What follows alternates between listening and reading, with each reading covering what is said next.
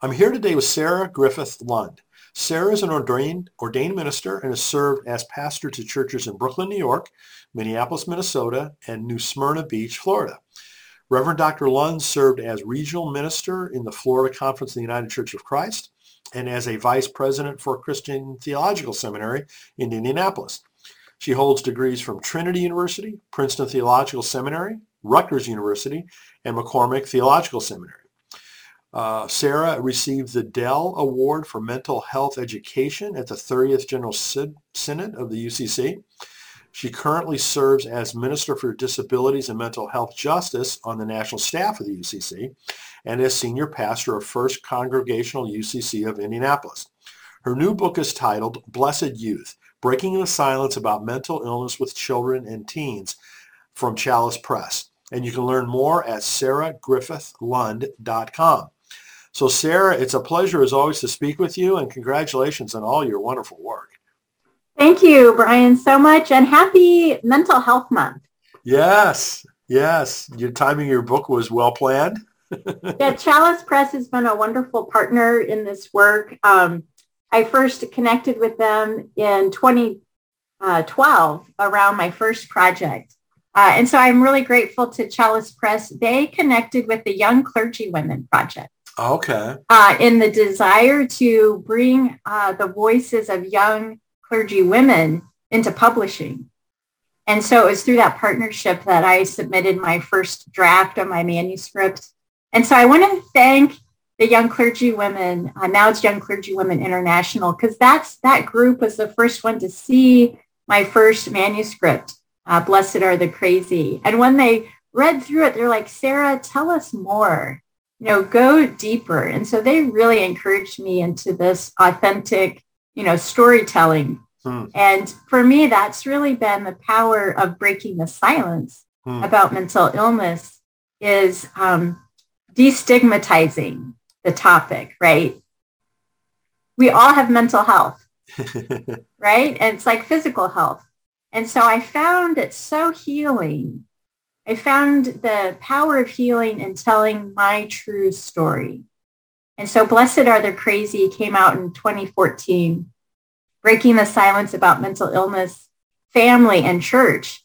And as a pastor, it was my own journey of kind of embracing my whole self and my whole authentic story and bringing the mental illness part of my story into the light and showing myself and the church, this is part of who I am also, and not to hide it or be ashamed. And what I found through sharing that book was that so many other people also had stories of mental illness in their life or their families. And it was so healing to connect around that and to say, me too, you're not alone. I hear you, I see you, I believe you. And it really started a movement for me in my work. And through that work, I connected with other people with similar passions and connected to the UCC Mental Health Network. Alan Johnson is a leading thinker in mental health and ministry.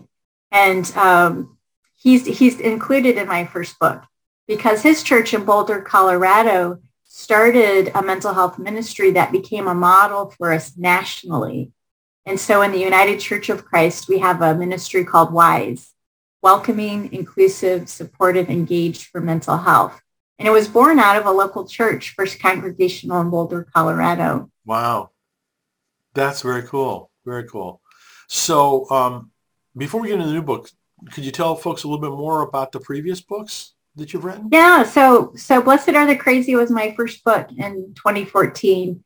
And like I said, it just kind of opened up the door to all of these conversations and connections.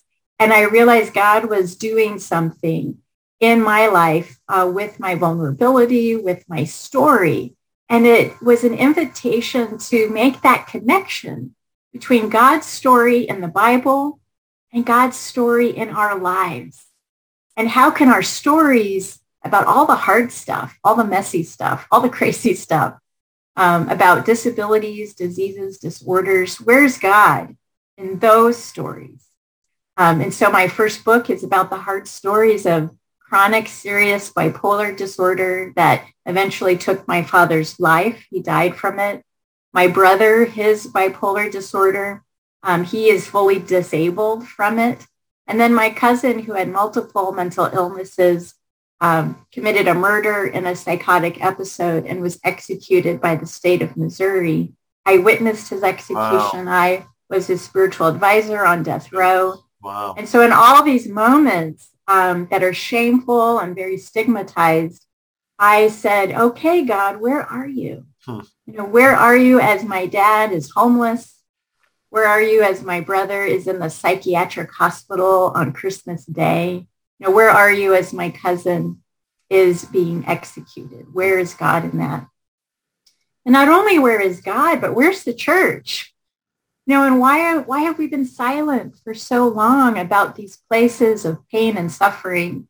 And so bringing the Spirit of Christ into that suffering was redemptive for me in terms of proclaiming the healing presence of God in all of those moments. And that's why I use the word blessed, because for too long in our Christian tradition, we've seen diseases, illness as a curse. All the stories about Jesus healing people, he's casting out demons and evil spirits. And we've always interpreted that to mean the disability or the disease or the illness, that was the evil thing. That was the curse. But what I'm starting to understand is that what Jesus is casting out is stigma.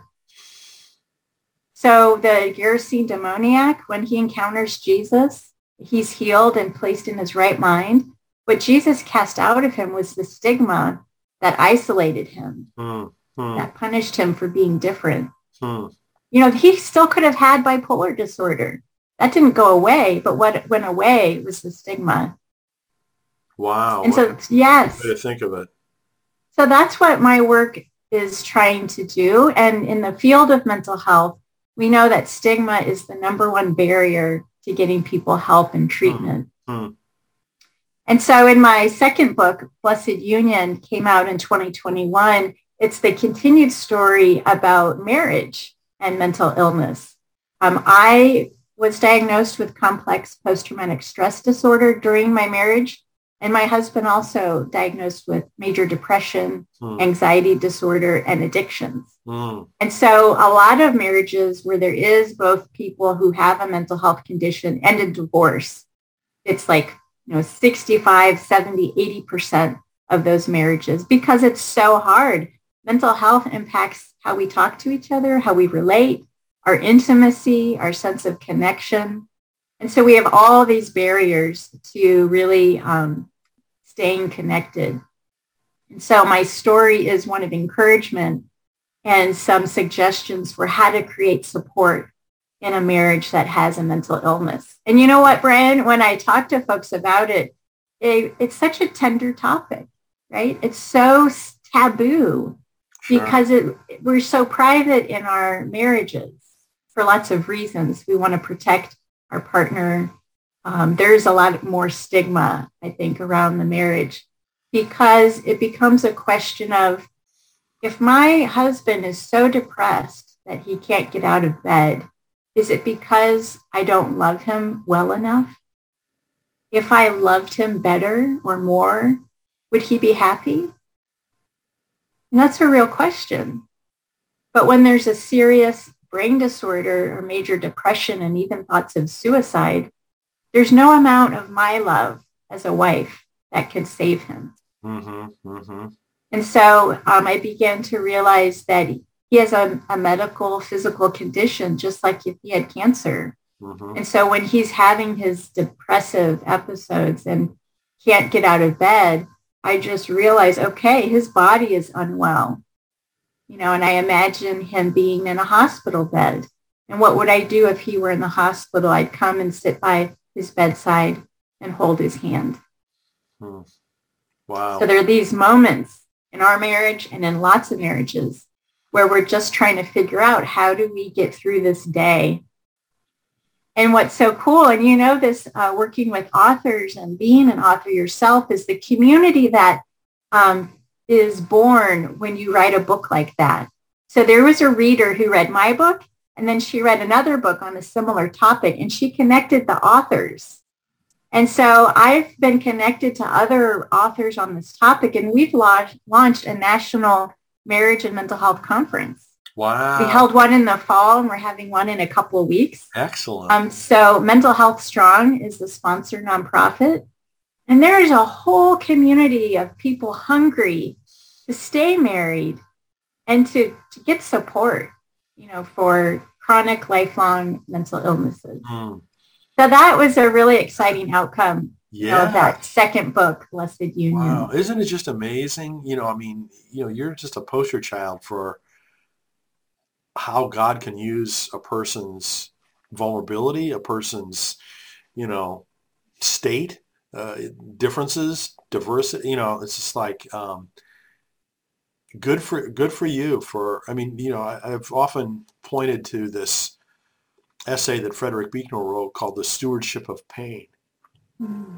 You've been a great steward of your pain, and so, that's just such a blessing to so many people, that, especially in a subject like what you've been dealing with, that is, as you said, so commonly stigmatized and avoided.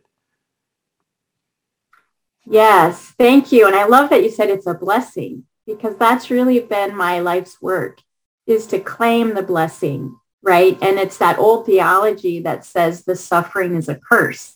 And so I'm saying, no, let's drop that cursed language. That's not helping anyone. Exactly. Well, and it's not reality. It's not reality. It's not even good theology. But, there has to be, I'll say, pioneers, like you, that show the way for people to see that, because it's not what we've been socialized, acclimatized all of our lives to think that way or feel that way. Right. And so I'm excited about all the possible conversations that we can have, right? So that marriage topic, when we surveyed folks who were into this, the biggest issue that they want to break the silence about is sex and mental illness. And so we did a survey, and we got a lot of amazing results. And there were about 200 people who filled out this survey. And so at our conference, May 21st, you want to come to that, because we're having a whole workshop about sex, intimacy, and marriage with mental health challenges, where we will unveil what the research from that survey is showing us.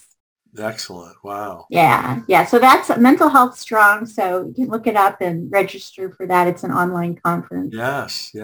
I mean, that's just so wonderful, Sarah. I'm so glad that you're doing all the work that you're doing. So it really... I'm sorry, go ahead. Oh, yeah, it just really changes the dynamic when you find community, right? Because so much of this is so isolating, right? You think, well, I'm the only one. We're the only couple. We're the only parents going through this. And the truth is, you're not. There are lots and lots and lots of people who are going through similar challenges. And so it's really powerful to create space for community and connection. Well, your new book is kind of focused on another community, right? Youth, right? And oh my goodness, talk about the mental health challenges there these days. So, tell us about how you got inspired to focus on that to create this book. So Blessed Youth, Breaking the Silence About Mental Illness with Children and Teens, is a continued part of my story. And what we're seeing is that bipolar disorder runs in my family. My dad died from it. My brother is on disability for that. And now the third generation has been diagnosed with bipolar disorder.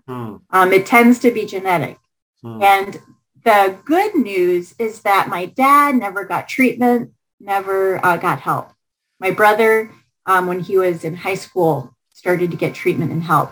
And now this youngest generation is very young, but we were aware of the symptoms and the risk factors, and we got treatment for them right away. So that is the good news, that the more we know about the brain and mental health, the sooner we can get children the resources. That's where I see the hope. The challenge is that we are in a mental health crisis with our children and teens in America. The Surgeon General issued an advisory in December stating we are in a mental health crisis. Yes. And it was actually building before the pandemic, and the pandemic just pushed the gas pedal and accelerated all of that. So coming out now where we are in the pandemic, high rates of depression and anxiety for teenagers and higher rates of suicide.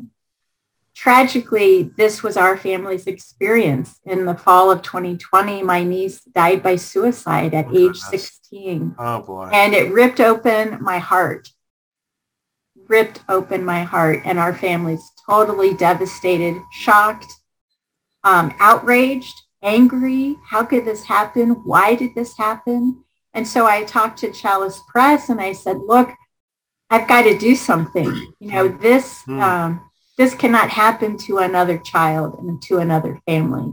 And so they agreed. They said, yes, we need you to write this book. Wow. And so Blessed Youth is the story of our family's struggle with how to care for our children and teens. And it's an invitation for families, faith communities, schools, nonprofits to come together to support our children and teens.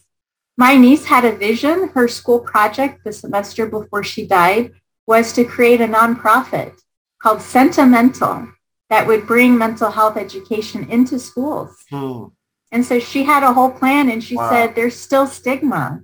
And so she wanted herself and her peers to not carry the stigma and shame. And as I think more about her death, I believe that stigma contributed to her suicide.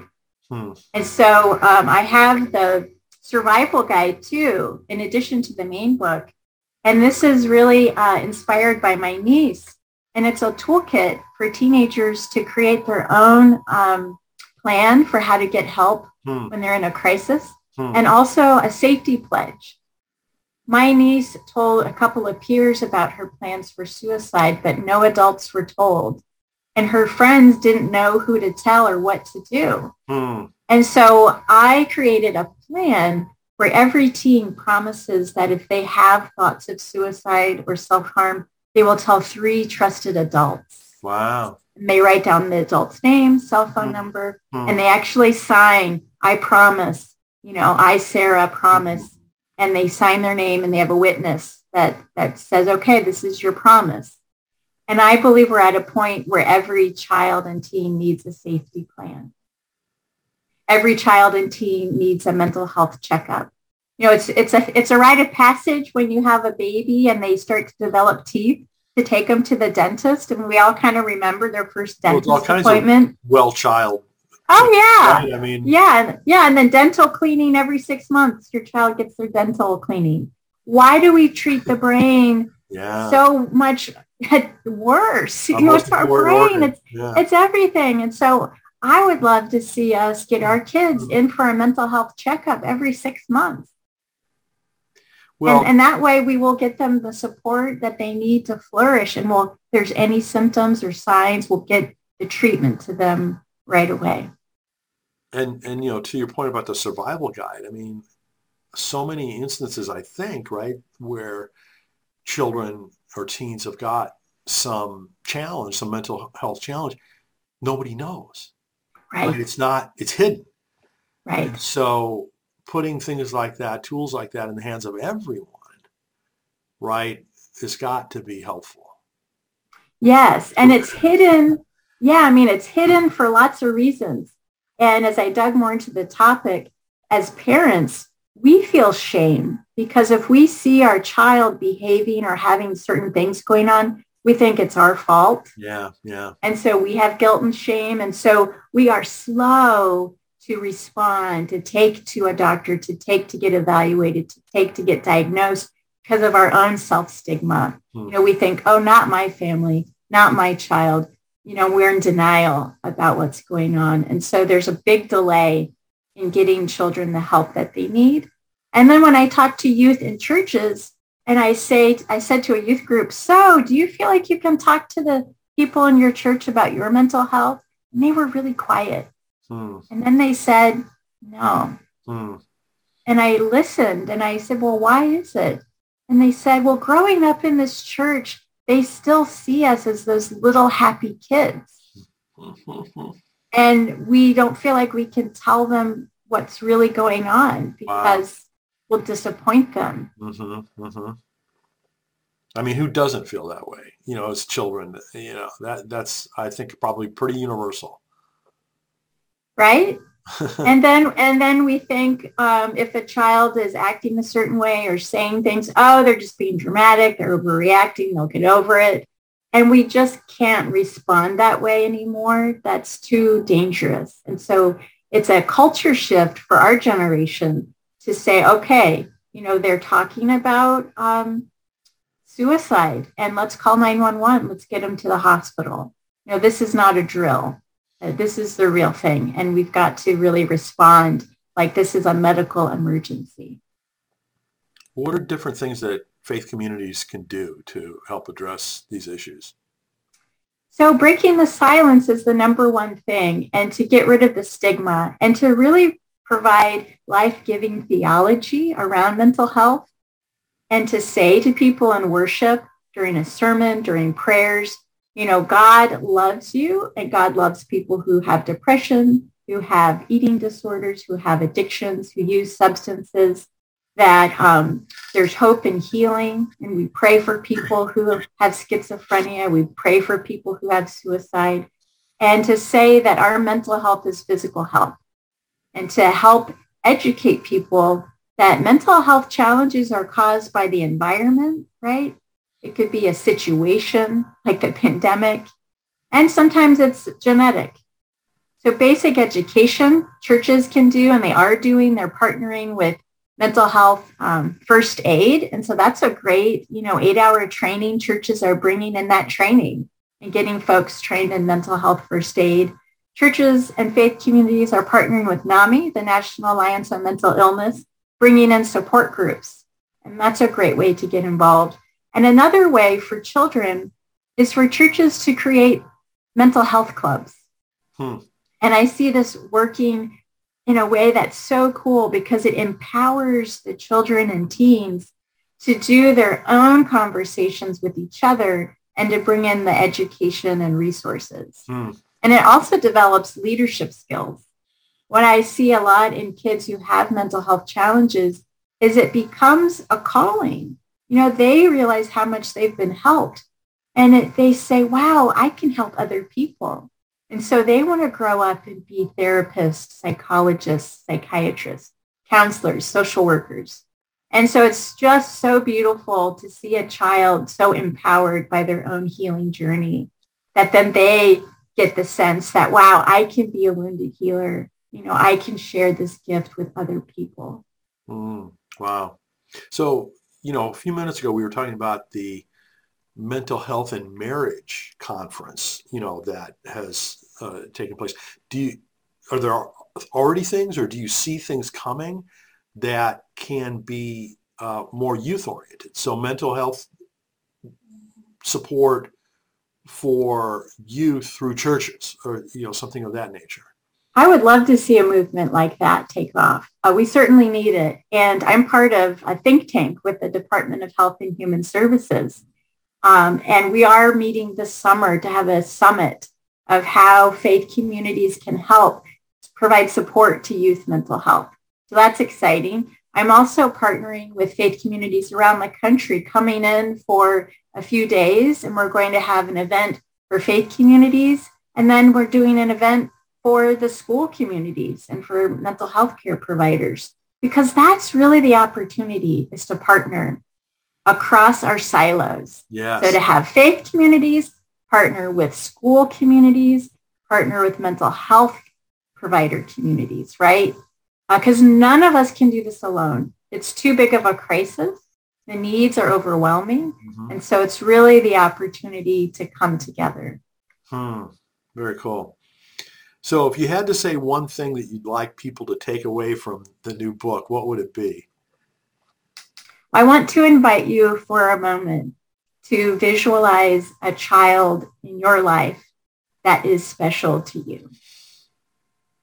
Think of their face. Think of what makes you laugh. Think of the worries you hold in your heart for their life. This child that you love, this is why we're called to this work. It's for the sacred child in your life and in my life and all the children that we love. And so I am hopeful that we can all respond to this call to action, to bless our youth, to surround them with unconditional love, and to create a space where we can say it's okay to not be okay. We've got you. We're going to hold you and be with you through this. I don't want any child to feel alone or isolated. There was research done by the CDC about what are the dynamics for youth who have depression and anxiety. And the number one contributing factor across the board was disconnection. High schoolers who reported feeling disconnected from others had high rates of anxiety, high rates of depression, and thoughts of suicide. So if we can connect every child to someone else in a way that feels loving and supportive, we're going to save lives. Sarah, you've written several books, obviously on different aspects of mental health and faith. And you're right in the middle of a new one, right, that you're just launching right now. But do you have any plans for future books that you can talk about? I have a couple of ideas floating out there. So it's exciting. I have a lot of energy and passion for this work. And every day through conversations, my own prayers and scripture reading, I'm learning more and growing more as a person. And so I look forward to continuing being in conversation with others and learning together. Good, wonderful. Well, as I said, the title of the book is Blessed Youth, Breaking the Silence About Mental Illness with Children and Teens. You can learn more about that book and all of Sarah's work at sarahgriffithlund.com. Sarah, congratulations on all the wonderful work that you're doing. It's just so impressive to see where you've come, over the last few years and how much you're healing, how much you're helping people, how much you're serving the needs of an audience that has been traditionally neglected. So thank you so much for all of that. Thank you. It's my honor and great joy.